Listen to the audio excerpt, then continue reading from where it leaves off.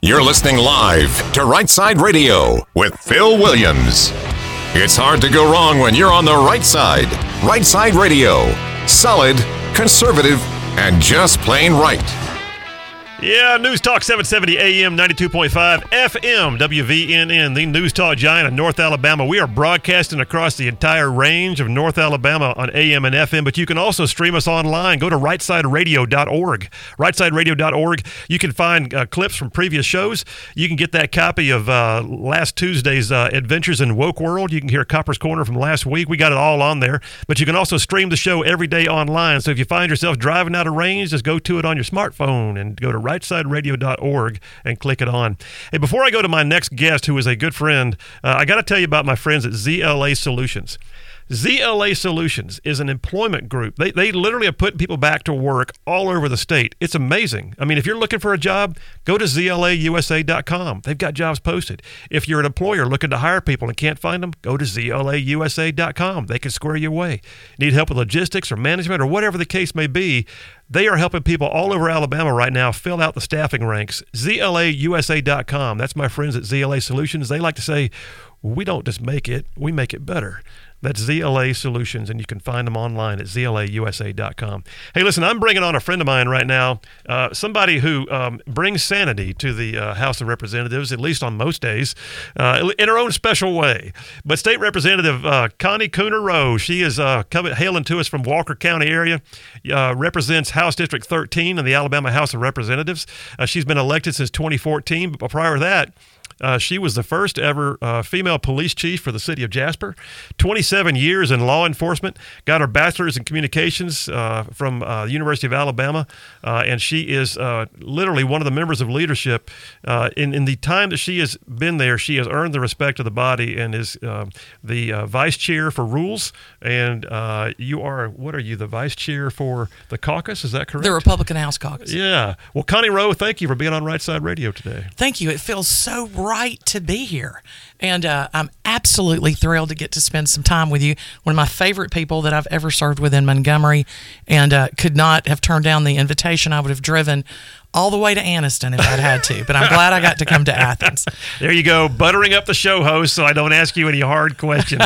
I got news, Connie Rowe. If I want to ask you a hard question, I just will. Bring it on, Phil. There's a lot of people in Montgomery afraid of you and all of the organizations with whom you are affiliated. I am not one of them. Oh, listen. And I'll tell you too, Connie, we were laughing in the last break, but you do bring some measure of sanity, partly because of your humor, but and folks, you're hearing the sweet voice, by the way. Yeah. She will take a nightstick to you in a heartbeat. They ought to make her the House whip, because literally what she would do is carry around a whip and probably make it happen. Oh, man. It's true. It's true, and you know it. I used to come downstairs from the Senate, which is on the 7th floor. We like to say in the upper reaches of the building, and come down to the 5th floor where the House was, and it was like an ant farm. Everybody going every which way. And they were looking at you one time and saying, "This place scares me. I'm going back upstairs."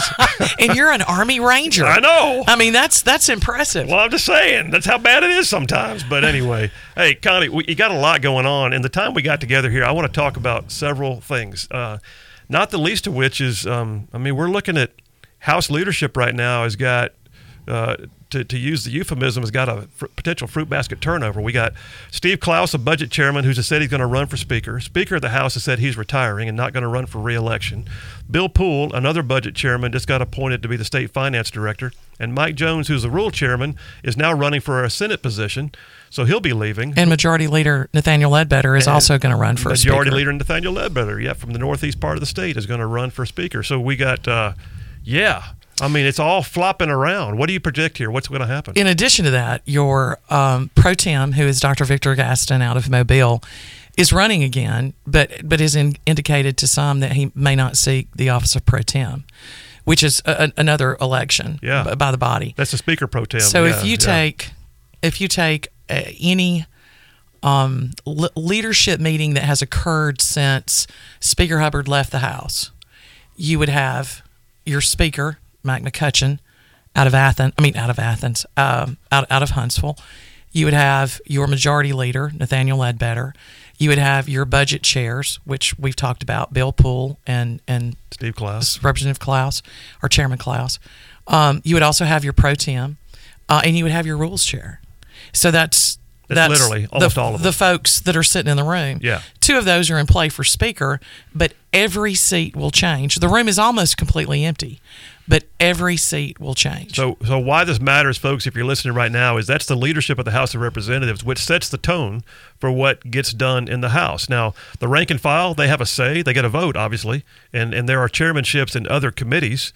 But all that's to say, the folks you just named are the ones who tend to set the temperature of the room, so to speak, and they also help set the agendas for the day. And if there's a bill that makes it to the floor, it's because that group has pretty much come together and said, these are the bills we're going to work on. I think there's probably a lot of bills that people, members of leadership, want to see make it to the floor, and they never get there. And, and there's some bad bills that somehow make it through the system.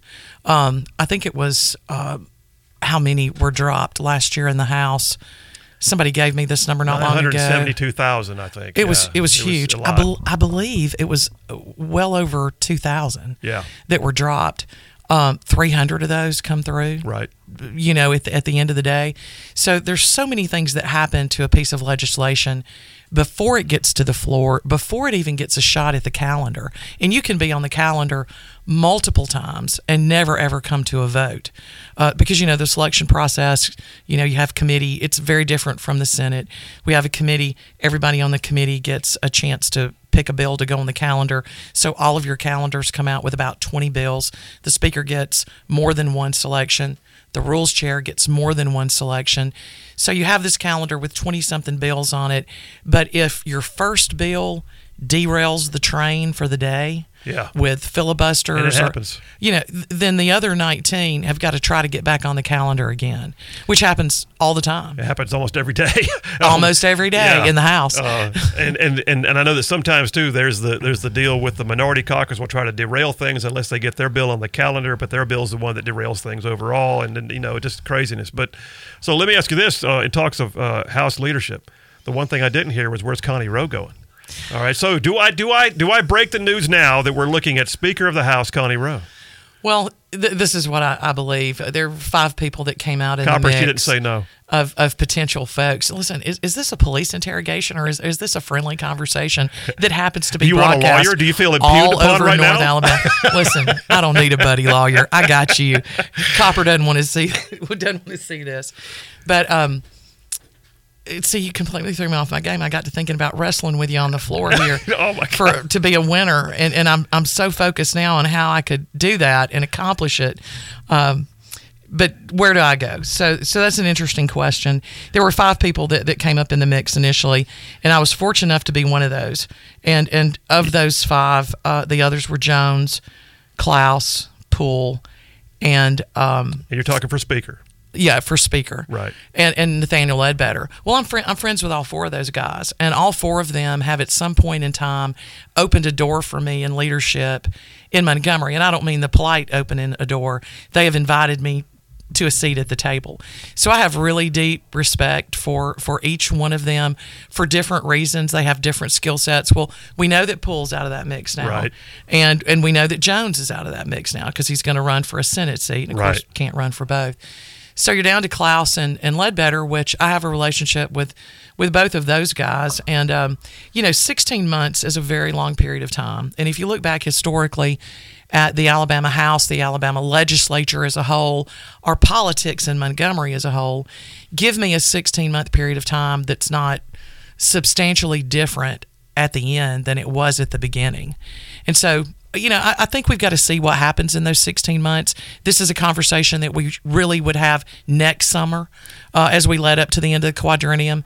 And I'm just going to sit back and see what happens. Well, and I think that's fair, and I get it, and that's a very diplomatic answer. But the other question I guess we'd have, though, that occurs to me while I'm sitting here listening to this is, you also live in Walker County, which is where the pro tem of the state Senate lives. Yes. And that would be a whole lot of power hunkered down in one county.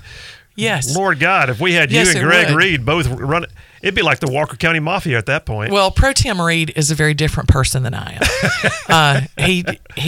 He takes care of certain situations, and I take care of others. He's a very nice man. But yeah, we need to just let happen what now. This is the best way for me to sum it up. If I wind up in the speaker seat, are in the chair of rules or somewhere else with another opportunity, it'll be organic because that's what works for me. All right. I'm here. I'm going to work. We'll see what happens. That's fair. And I guess when we come back from the break here in a minute, I'd like to hear if you think there's any outliers, people that we didn't name. Yes. That could wind up gathering support to run for any leadership position, because what I don't want to see is everything is just gathered into one group and they always have the choice spots, and it's hard to get a choice spot in the House. There's 105 members. Mm-hmm. So that said, we're going to go to a break here right now, Connie, and come back, and golly, I may have to just keep you on for a whole hour. All right, News Talk 770 AM, 92.5 FM, WVNN. The time right now is 3:17. You are on Right Side Radio, where we are solid, conservative, and just plain right. You're listening to one of my favorite members of the House of Representatives, Connie Rowe, represents House District 13 from the Jasper area. We'll be right back after this.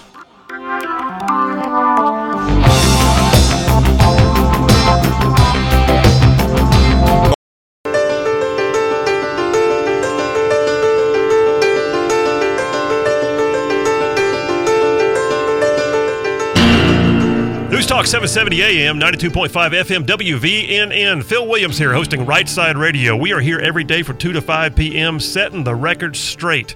Looking for more people to be right side ruffians and join the crowd listening to us in the afternoons here, where we are literally saying constantly that we are solid, conservative, and just plain right. I'm going back to a conversation with somebody whose company I enjoy, but also who has the respect of many members of the House of Representatives and Senate because of what she does and what she stands for, and that's Representative Connie Rowe. Connie, we were just debating earlier, and I think in the break you told me that you were planning a coup in the House of Representatives. You were going to take all the positions and hold them for yourself. Oh man, let me start texting the leadership group. Okay, yeah. Speaker McCutcheon, I didn't really say that. Phil is off the chain. Okay. If I hadn't tried to do that before, it wouldn't be such a big deal. But yeah, we don't need to start that. No, okay. Hey, let me ask you this though. I am serious about this when I say it. It's got to be that the same group of people don't always hold all the positions. So do you see some outliers, some folks that we haven't talked about yet, that could say, hey, I'd like to run for that job within my caucus and have a chance to do it? I think that what we're looking at currently is that the dynamics of the group have changed so much, because when your group came in 2010 in the Senate, and then of course downstairs in the House, there was a huge push to fill leadership slots that had been previously occupied by the folks across the aisle. So there were a lot of folks that were moved into leadership positions almost automatically. Since then, they've held those positions. So in 2014, when I came, those leadership slots were filled, except for the ones that are elected by the caucus. And you've just had to wait for people to retire, to move on, to do this, to do that, not to run again, to get beat, for there to be an occasional place for you to get a foothold to climb. And I need to say this because I think it's important. So why does anybody want leadership positions in the House? Well, you elevate your district. If I move into a leadership position, it's not necessarily good for me. It's more time, it's more energy, it's doing things outside of the realm of just being a legislator and voting my district, and voting for what I believe in and what's right. But if you elevate yourself, you're not really elevating yourself. You're pulling your district and the counties that you represent into conversations that matter. You have a seat at the table, you have a voice that's heard, and so it's very beneficial to you if you live in a legislative district where your people who represent you are sitting at the table in Montgomery. And so I think that's why people want to do that. So how the dynamic has changed now is that for the first time since majority takeover in 2010, what we will have is we're going to have a fruit basket turnover. Yeah. We're going to have open slots. Yeah. Open slots in leadership. So we had a huge freshman class in 2018. Right. And we're fixing to have another huge freshman class. So a lot of these folks will be newcomers. So who's left that came in 2014 and before? Yeah. I think they are standing in line for leadership I'm slots. picturing people like Terry Collins. I'm picturing people like Danny Garrett, David Faulkner, Jim Hill, who chairs Judiciary, but I could see him saying something. But, some of those folks who have been there a few years, but have become leaders among the body, if you will. People who came in with me include Kyle South, Joe absolutely. Lovern out of Lee County, in addition to Chris Blackshear, and Corley Ellis out of Shelby County.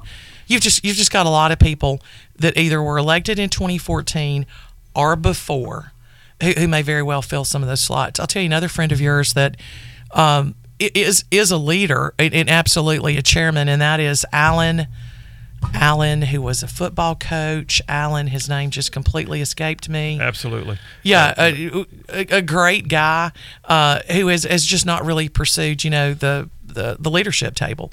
But yeah, I think Alan Baker, that's his name, Alan Baker. I had to write it down for you so you're right now.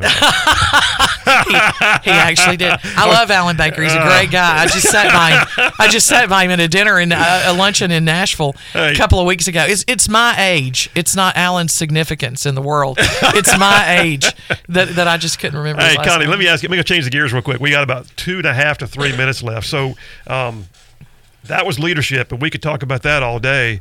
But there's still a lot to come this year. All right. Yes. I anticipate that you guys are going to have several potential special sessions, or at least one big special session.